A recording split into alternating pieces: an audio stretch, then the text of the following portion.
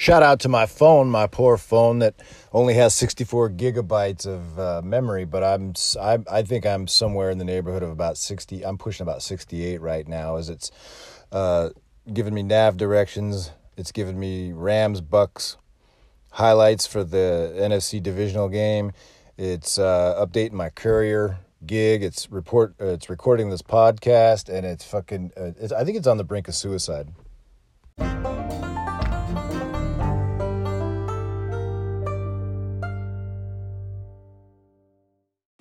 So every game in the divisional playoff, the first three games were decided by the away team's kicker. Each team, so when the Bengals beat the Titans, the Bengals kicker kicked it against the Titans in Tennessee to win. Then Robbie Gould kicked the field goal in Green Bay for the Niners to beat the Pack, which was just ridiculously stupid. And then Gay hit the game winner in overtime for the Rams in Tampa Bay. That's crazy. And then the game of all games, though, this is an instant classic, is how many times is it going to happen these guys are going to face off? You're talking about Chiefs, Bills are insane. These matchups are insane. They're just titanic. They're like back in the day in like 94 when Marino and Bledsoe went at it. They both threw for 450 yards.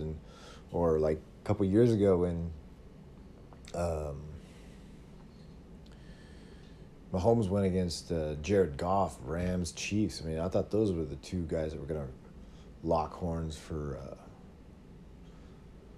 historically speaking, each year until Goff went to Detroit and Stafford came to L.A. And now it's going to be Niners, Rams, NFC Championship. Holy shit. And then, do we really know? I mean, come on. So it's going to be Chiefs, Bengals. Do we already know kind of who's going to win? I think we could probably be pretty safe in choosing. I mean, and I like the Bengals. I do. I like the Chiefs, but this game was just insane. This was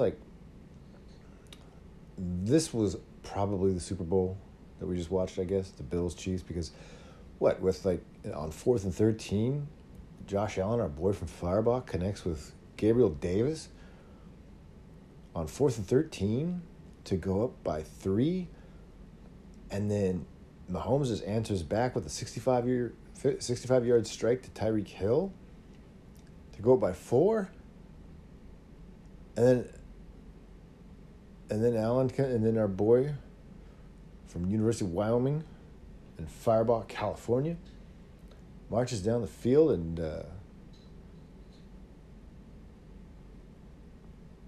and then he comes back with another, like with 13 seconds left, he hits Gabriel Davis again. Gabriel Davis has like 4. We just saw the most TD receptions by an NFL receiver in history with Gabriel Davis. He had 4. And with 13 seconds, how come Mahomes just marches down the field, sets up in 13 seconds, marches down the field, and sets up for a 49-yard field goal? That was clutch. That was balls. That was tits. But, man. So it goes overtime, and Mahomes just goes to work and just carves him up. That was insane. So you mean to tell me the Bengals have a chance next week? I don't think so. So we got Rams, Niners. Rams historically are 0-4, I think, in their last 4 meetings.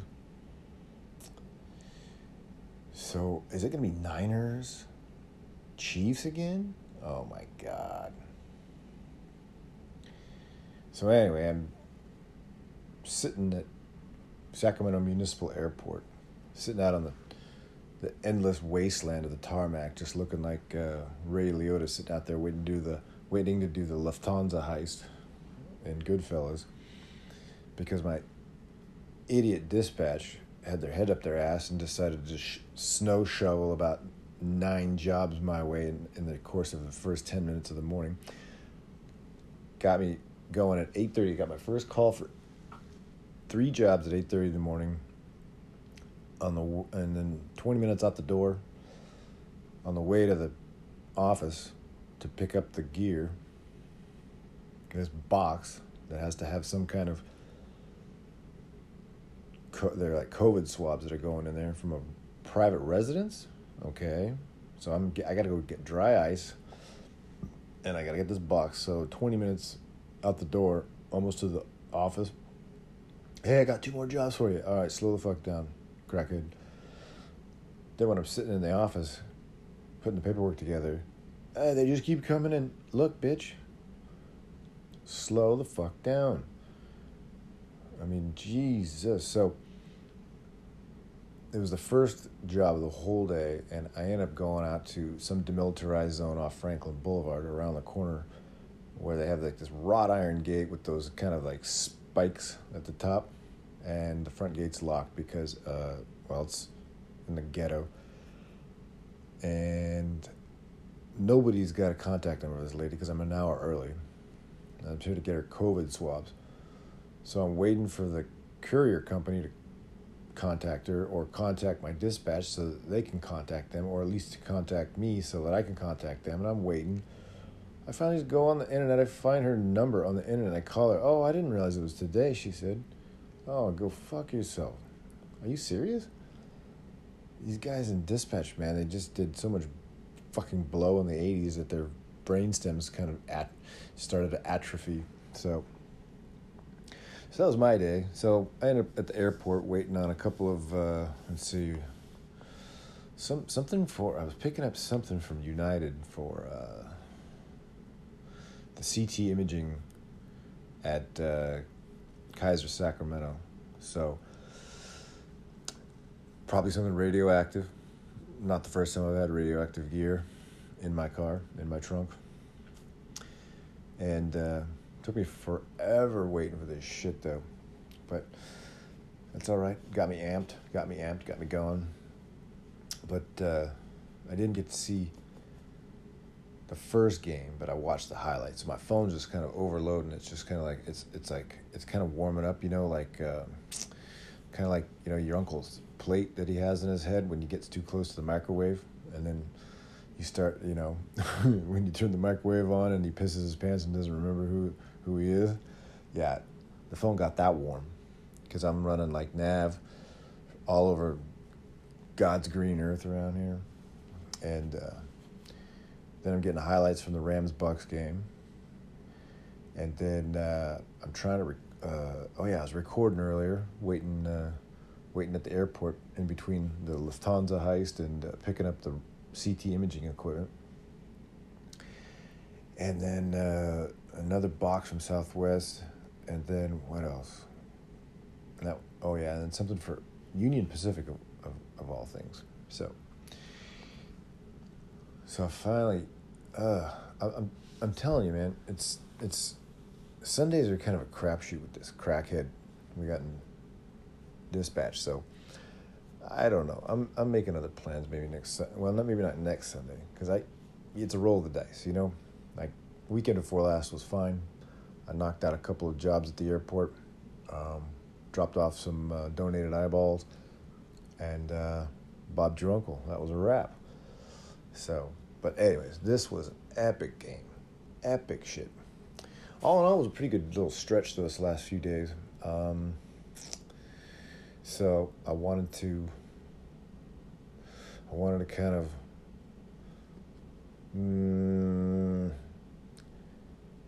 back up and review what I picked. I forgot what I figured the Packers were going to just fucking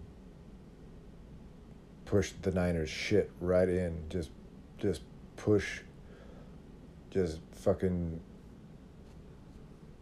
skull fuck them, really. You know what I mean? And just like that, like anticlimactically, Rodgers just lays an egg. With 4 minutes and 40 seconds left, he goes 3 and out. That's how you're gonna end. That's your swan song. That's the end of your career in Green Bay. I mean, come on, man. You know, I had your back when you were all unvaccinated and shit, and you pull this Bush League bullshit. Good Lord.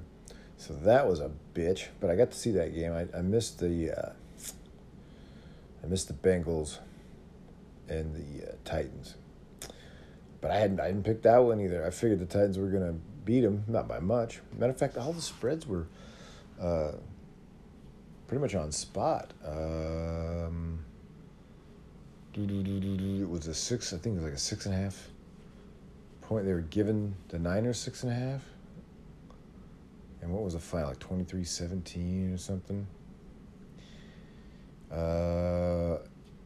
And then Titans, Bengals, that was like 2.5. So was the Rams, Bucks, that was 2.5. They picked them all. What's weird is the visiting kicker won it in each game, except for this shootout, which I knew was going to happen. This prison rules street fight breaking out, and man, there was 25 points scored in the last 2 minutes.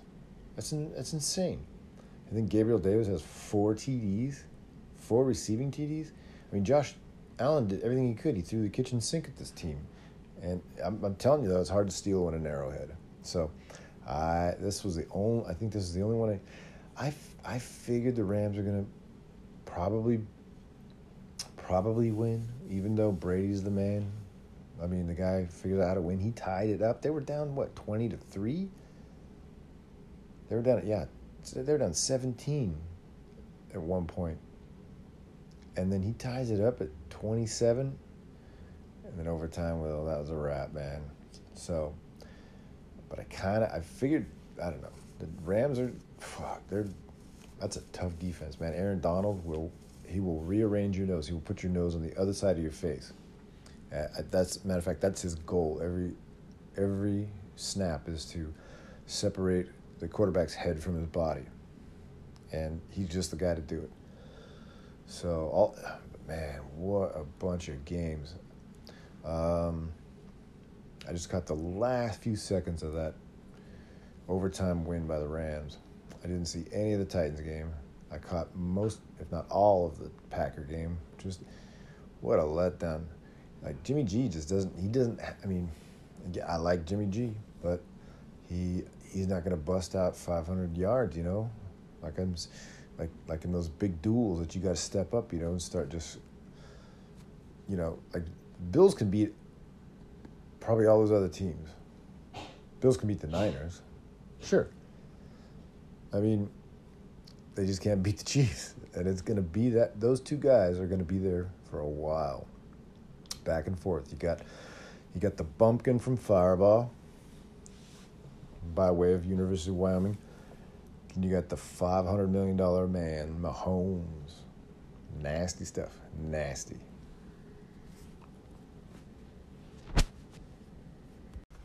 Okay, so this is so weird, but I was with my lady last night. We had a date night, which, I don't know, I guess I'm a subscriber now. Now that I'm in my 50s, it's cool to be old and white on date night. That's what old white people do, is they go on date night, you know? And anyway, I took her up to this place called Poor Reds, which is basically like a landmark. It's like a weird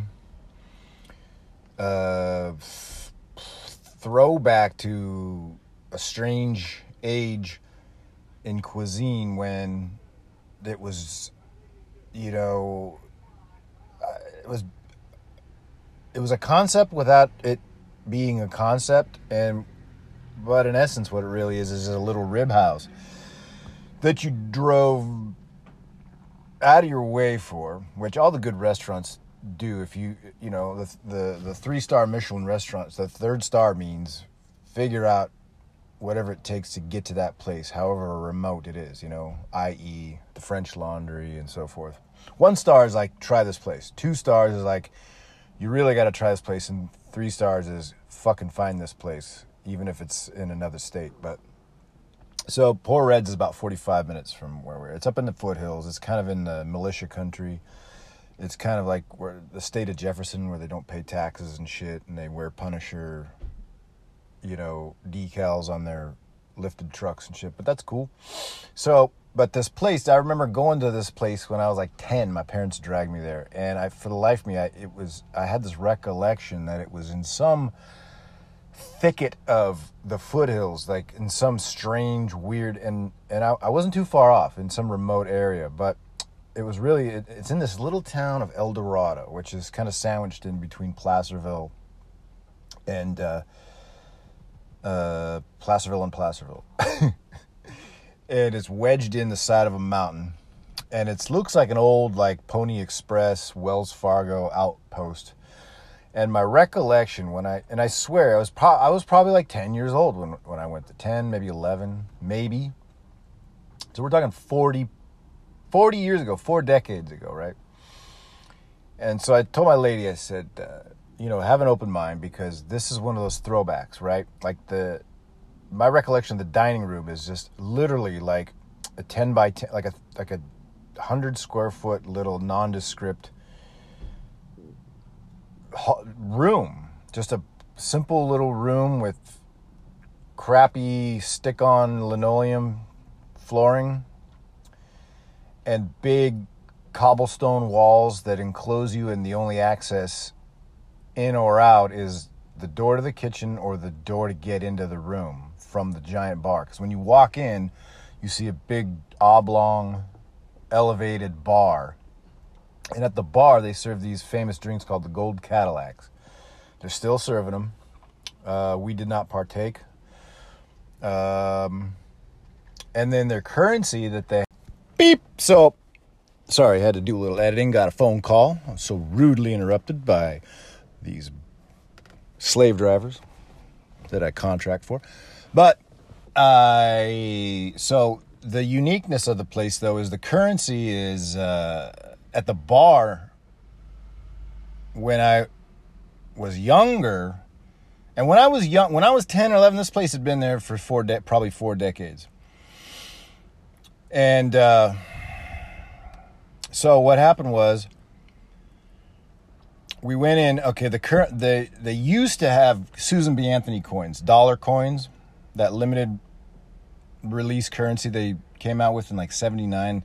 That's about the size of a quarter. And when you're drunk enough on Gold Cadillacs, you think it's a quarter, and you start tipping in quarters when you're, in all actuality, tipping in dollars. So then, but one unique, and it's kind of a quirky little place, but nevertheless, it was, one of the other quirks was they, back in the day, did not offer seasoning for your potato. So if you wanted anything other than a bare potato, you had to pick up the spices on the way in. So there's a little general store next door on the little main drag of where this little country and this mountain pass of this little road where it's located is there's a general store where you'd go and you pick up like seasoning and an onion or spices. What the hell? I guess, I vaguely recollect that now. So I said, keep an open mind when we go in there. It's one of those quirky places that it's very low on aesthetics, which is great, because if the place isn't concerned with aesthetics, the food's great. And back in the day, not only was it known for its drinks, but it was also known for its ribs. So we get in there. The bar is still there. There's just a couple of people it's Thursday night. A couple of rednecks sitting up there, And, but in the back, they've added on. They've renovated and opened up the dining room, or they've kind of subdivided it, so there's an extra dining room which is more modernized. But we sat in the original dining room, which is, like I say, a 10 by 10. There's about 6 tables, and you're surrounded by a wall of cobblestones, and to which they've cut into the one side to gain an access into the new dining room, which wasn't much bigger. It's probably a third the size bigger. It's probably like a 15 by 30. But anyway, food was all right. The ribs were good, not great. My lady got a New York steak. It was a little tough. She mentioned, the toughness of it, and the girl that was helping us was really nice, and got the manager and brought him out, and he had like some of those what do you call those things in your earlobes, where you look like you're kind of joining the Nandi tribe of Kenya, so your earlobes are like the size of like a head gasket. Well, anyway, this guy's probably done a little meth, but he was a real nice guy. And he actually took the steak back, got her a proper, like really, really good steak. I elected not to eat it because I don't know, I got a weird paranoia about them just, cleaning their chassis, cleaning the undercarriage of their ball sack and their taint with the the food that they're bringing out for you after you complain, right? They offered to give us a free dessert, so we got a piece of chocolate cake and then a new steak, and I thought, nah, that's probably got pubic hair all over it, so I'm gonna pass. But anyway, so long story short, it was good. It was good to revisit the place. It was an enjoyable evening. It was a bit of a drive, so in the future, it's probably, you're gonna really gotta want ribs in a unique kind of doomsday prepper setting to enjoy. But nevertheless, when we were sitting there, though, we were yapping about so my lady's just trying to hold off on drinking, right? And I elected not to drink as well. And she said, you can go ahead and drink. I said, no, I'm good. I'm fine. I don't really need anything. And somehow we got on the topic of all the damage it had done and personally to my body in the past from the days of drinking, and how I don't need it. I've absolutely no desire to, torment my liver anymore. So, because back in the day, like I say, I recalled, when we had our parties at my apartment in college, I'd spend, more than once, I'd have had an evening where I was, you'd end the evening dancing around in your underwear with a motorcycle helmet on and clutching a full bottle of Bacardi rum. And, but the next day, being the runner that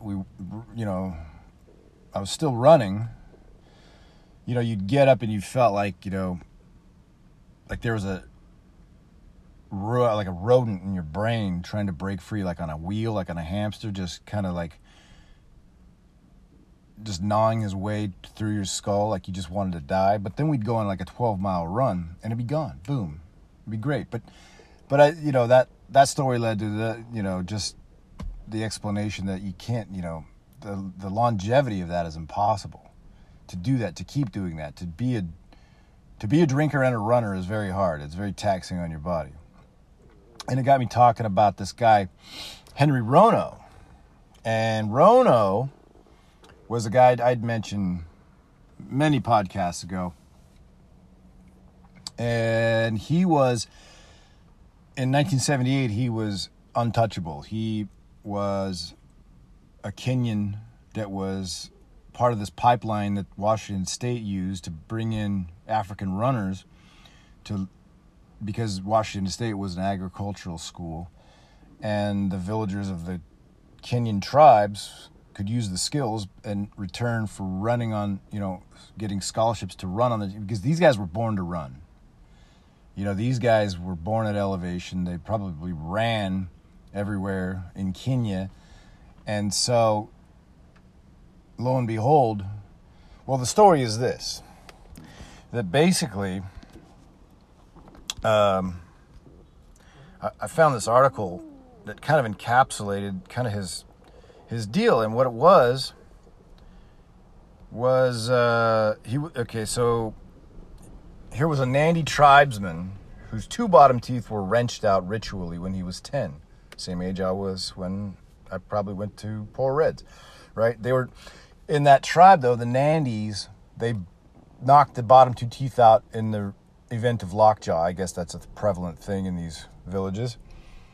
And so Rono ran to school barefoot through the lush grasses and thick forests of Kenya's Rift Valley.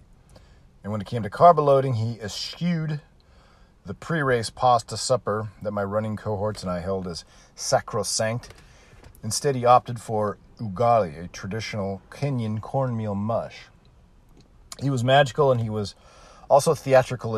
At one race, the 1978 NCAA steeplechase finals, he enacted a little performance art, sprinting the straightaways and jogging the turns as he flew on to victory. I remember reading about that, which is insane. You're just toying with your competition. Later, even with a growing beer gut from the alcohol he was regularly consuming, Rono took on Alberto Salazar, the great American distance runner, former University of Oregon great, and Olympic runner, as well as the coach to Galen Rupp, in a 10,000-meter invitational. The two had competed often in college. Matter of fact, Salazar was the only guy to beat Rono in college, keeping him from a 4th NCAA championships in cross country. He edged him out. And in a closely fought duel on Oregon turf, Hayward Field, the track stadium in Eugene, Rono nipped Salazar at the tape by the breadth of his jiggling belly, that's kind of less than flattering description, but excuse me. Steve Cram, the British middle distance star, who used to be the world record holder in the mile, was one of the first elite runners to notice Rono's growing girth. In the spring of 1981, Cram spied him wheezing along a mountain road in Boulder, Colorado, looking 20 or 30 pounds overweight, which is interesting. Wow. Cram trotted over to chat, and in earnest tones, Rono told him, "This summer I'm going to break the world record for 5,000 meters," which was his own record that he set 3 years earlier. It was a bit weird, Cram told me recently. Early that season, Rono was predictably a very slow-moving vehicle. In one 5,000 race, he ran 2 minutes slower than his world record of 13:08. Still, he kept competing on the European circuit that summer. Finally, in September 1981 in Narvik, Norway, Rono made good on his prediction, running with no real competition, but after a night of heavy drinking, he eclipsed the record by more than 2 seconds, finishing in 13:06. "Thank God the track was round," he would later tell his one-time agent, Tracy Sundlin. "My head was spinning, and I was just trying to keep up with it." Henry Rono's drinking, though, has never been that funny a topic, for it is rooted in a deep alienation. When he first came to the United States in 1976 to run for Washington State and settle in arid, lily-white Pullman, Washington, there were few locals with whom Rono could chat in Kenyan Swahili. His fellow students were typically earnest, foursquare Americans into football and deer hunting, and the high rectilinear buildings seemed, he would later say, unfriendly.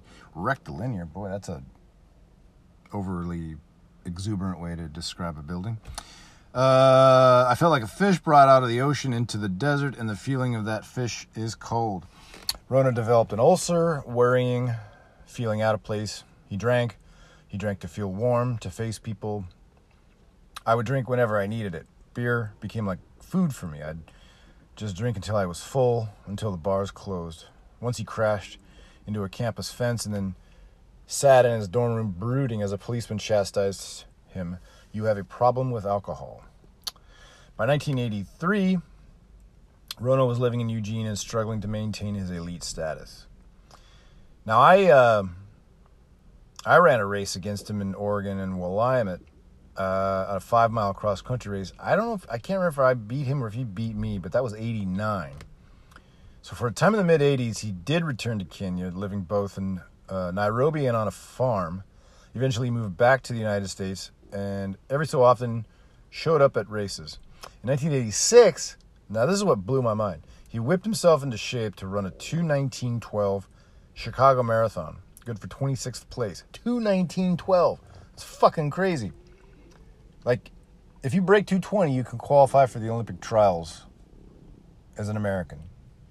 So, that's something to think about. And then, in 1991, 2 years after I raced him, seemingly out of the blue, he won a half marathon in Austin, Texas in 1:05:06, beating Bill Rogers, who used to be, he was one of the greats. He's won Boston, how many times? Half dozen?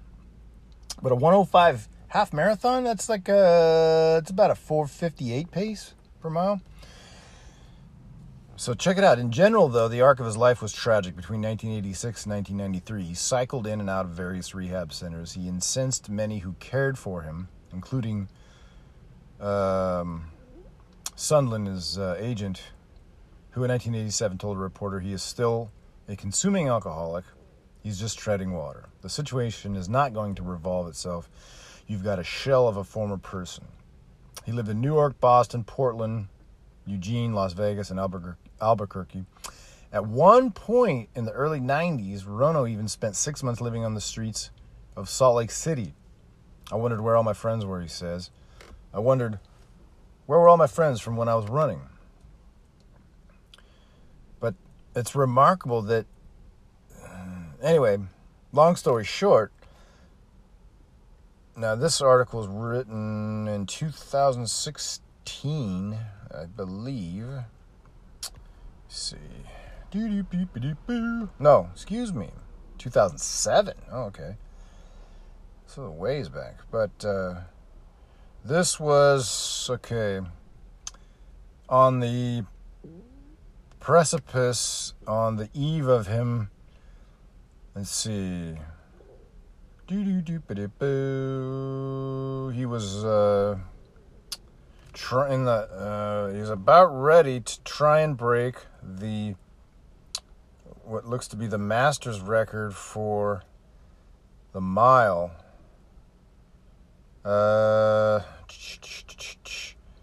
Which looks to be in the fifth. Let's see, among runners 55 and older, a man who last year ran a 4:46. So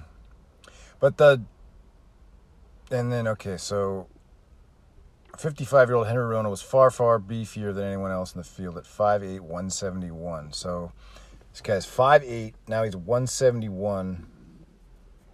This was now 15 years ago. But his running weight was probably about 130, 135. So he's a little pudgy still. But this is a guy, in the spring and summer of 78, he accomplished a feat unequaled before or since in track and field history. In a span of just 81 days, he broke 4 world records in the 3,000 meters, the 3,000 meter steeplechase, the 5,000, and then the 10,000 meters. So his goal, improbably, to break the 55 to 59 age group world record for the mile, which was 4:40, set 30 years ago by Australian Jack Ryan. Damn. That's an old record. But it was just fascinating because here we were talking about alcohol, my days back in the day running, kind of avoiding having a good alcohol-free night. But then the next day, so I pull up the news the very next day, and this is just weird, okay? But shout out to Chiara D'Amato, 37-year-old American woman, American runner, who became the fastest American to run a marathon in Houston just last Sunday, recording a time of 2:19:12, the same time that Rono ran back in whenever it was, 86. 2:19:12 though. And I'll repeat it. If you break 2:20, you will qualify for the men's Olympic trials marathon. Yes. Man, that's fast. That's so fucking fast. But shout out to Kiera D'Amato. She broke Dina Castor's American record, which unofficially was, they're saying, 2:20:36. So they must not have given Dina Castor credit for the 2:19:36 that she ran in London in 2006. Dina Castor, whose maiden name is Dina Drazen, was she was a phenom. She went to Agora Hills in California and just fucking skull fucked everybody. Just ran away from all of her competition in high school. She was 2 years younger than me, but I remember watching her in high school. And now she's a former American record holder in the marathon. So, but Kiera D'Amato beat even her actual... They probably didn't give her the credit for the 2:19:36 because sometimes they'll take a mark away from you if it's not a point-to-point course, if it's a loop course, for whatever reason. They got weird rules for these records in the marathon because they're run on roads and not tracks, so it's hard to kind of...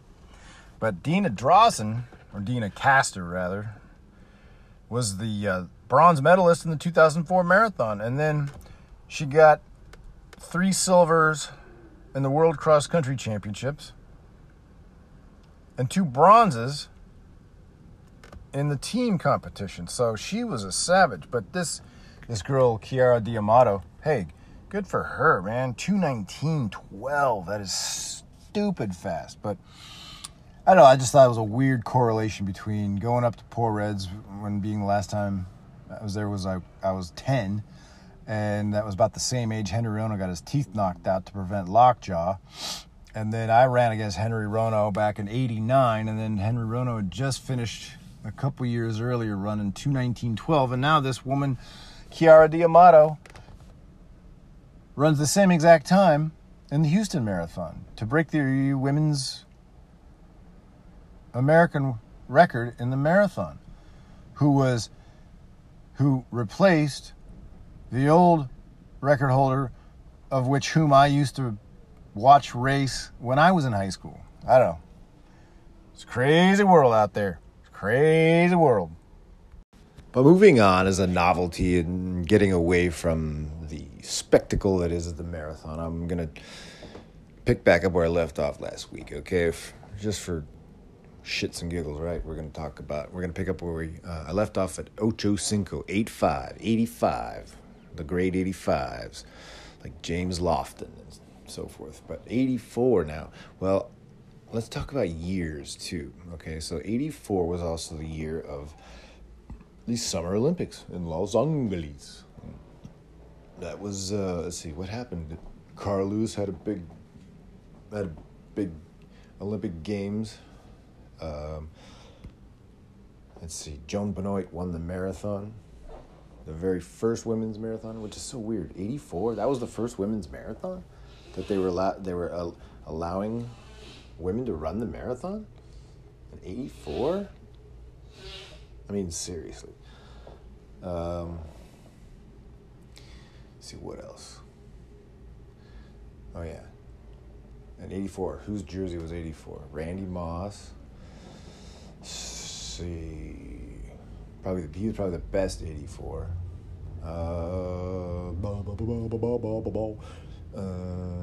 Let's see, Sterling Sharp and Shannon Sharp, the Sharp brothers. Sterling came around. He came and went, I think, before Shannon did. Shannon kind of had all the glory. He had the 2 Super Bowl rings. Of course, he had John Elway, but Sterling Sharp was actually a better receiver.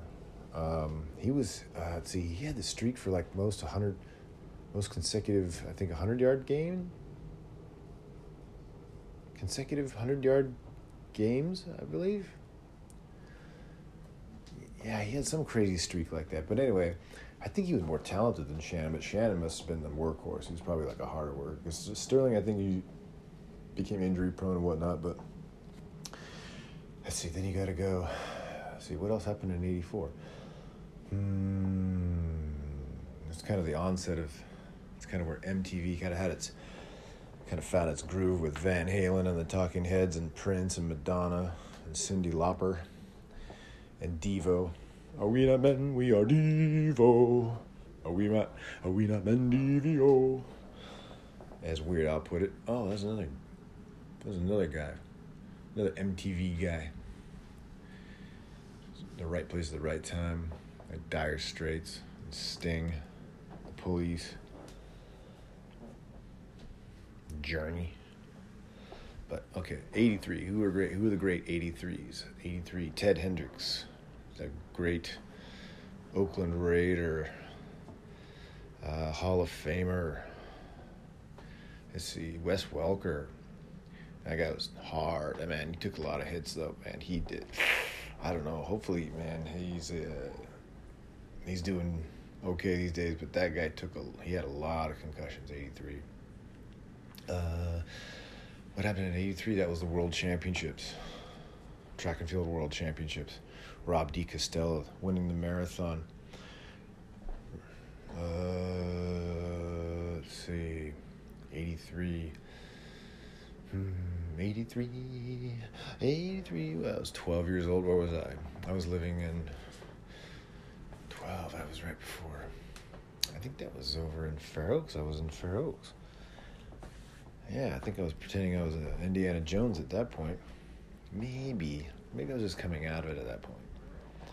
Because I wanted to be a secret agent pilot, archaeologist, ghost hunter, wide receiver for the Seattle Seahawks. So, kind of a Renaissance man. I wanted to be Chris Christopherson, I think, when I was 12. And so that was 83. 82. Who were the great 82s? 82. John Stallworth. Yes. I'd say John Stallworth.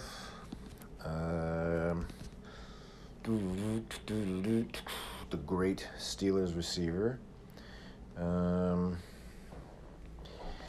Let's see. Just made some ridiculous catches in that Super Bowl with against the Rams. Speaking of the Rams,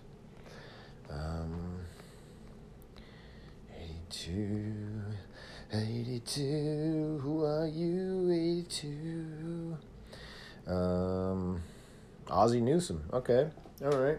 I think did he become the GM for the Ravens now?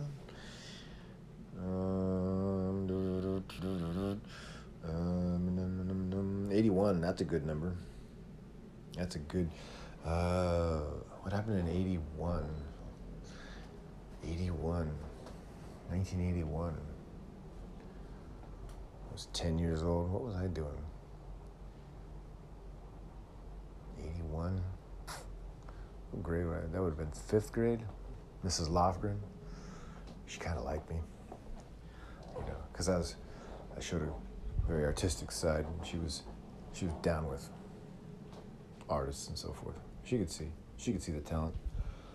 81, let's see, Torrey Holt from The Greatest Show on Turf, the Los Angeles Rams.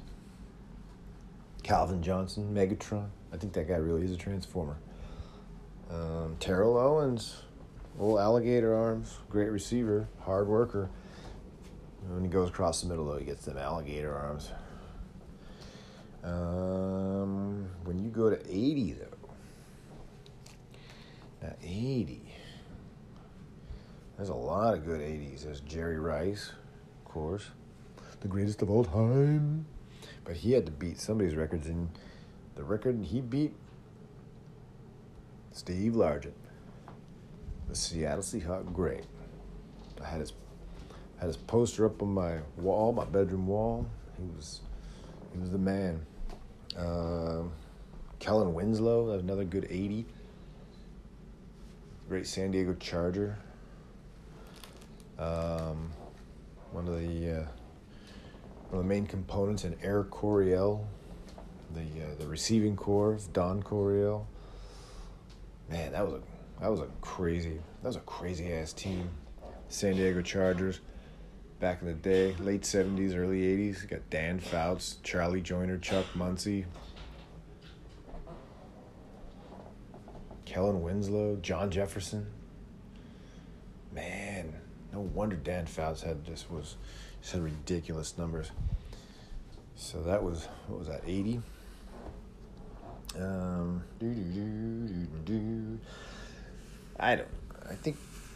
This countdown's kind of bugging me. I can't really focus. I don't know. I'm thinking too much about that game. That was insane. But all in all, it was a pretty good weekend. Staying busy, trying to stay ahead of the curve. Started out early Friday, and Friday was a little more forgiving. Didn't have to do the long stretch down south. Ended up going back up into Grass Valley, heading up into militia country, and then started out early, but didn't really. Went up to Folsom. Had to go to Woodland. Seemed like I was on the phone all day Friday too, just talking to kids. My buddy Mike briefly talked to my mom. She was busy, but and then Saturday back at it, back up to Grass Valley, Auburn, but just been constant, just a steady, constant. I don't really know what to do with myself when I've got a little gap. I'm trying to now that I'm starting to figure that, well, Sundays aren't necessarily where it's at because of these crackheads, and so I think we're gonna start breaking up that monotony and heading out of town. It's one thing to just take comfort in a routine, and routines are good, and they establish kind of a precedent for making sure things are advancing in your life. But at the same time, man, every now and then you got to step out of that routine. Jesus, start wearing a groove into something, man, and that's when I start. I don't know. It just doesn't seem natural. We weren't made to do that. We weren't made to just do the same routine, like on a same, being stuck in the same little wheel, a little hamster wheel. It's not human. But nevertheless, you just gotta just bide your time, assess the situation, and when it all seems about the right time, take off for Tahoe. Dun dun dun dun dun. That's right, we're headed for Tahoe.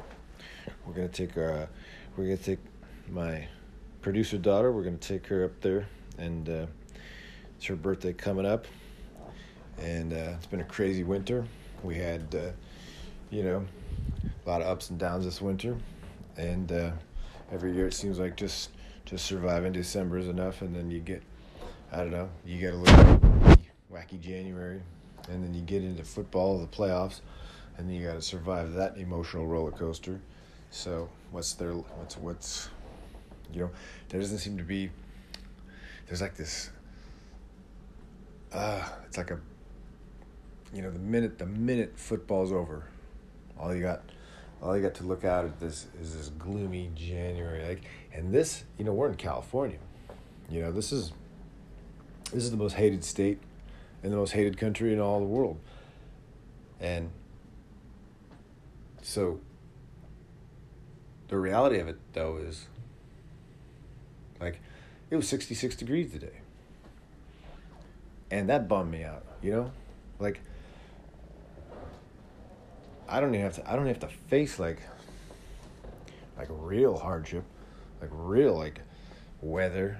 Like this is even real. This is like it's like living in a snow globe, man. It's like, it's fake. Like, it's, like there's no depressing, like, back in Scotland, where you'd see like 20 minutes of sun in December. No, we got sun all day. Like, it was hot today, and all we got to do is drive up an hour and a half from here, and you're in Lake Tahoe. It's one of the most, fun, outdoorsy places in the world. People fly in from all over the world just to go an hour and a half away. If you go 3 hours south of here, 2.5, 3 hours, you're in Yosemite, which is just as stunning, if not more stunning, than Tahoe. And people are literally flying in from Germany and France and Japan and Trinidad and Tobago and the former Yugoslavia just to see Half Dome. And I can get there in less than 3 hours, So, but here we sit after football, post-football. I got the post-football depression, post-football blues. But next week we got, oh boy, Niners, Rams, Bengals, Chiefs. What good could come of that? If any. Can any good come of that? Just got a couple more weeks of this mess. So, I'm going to cut out for now. I just don't have anything to add right now. All right? So, I'll just have to say, that's the podcast for now. I'll talk at you later. Arrivederci, babies.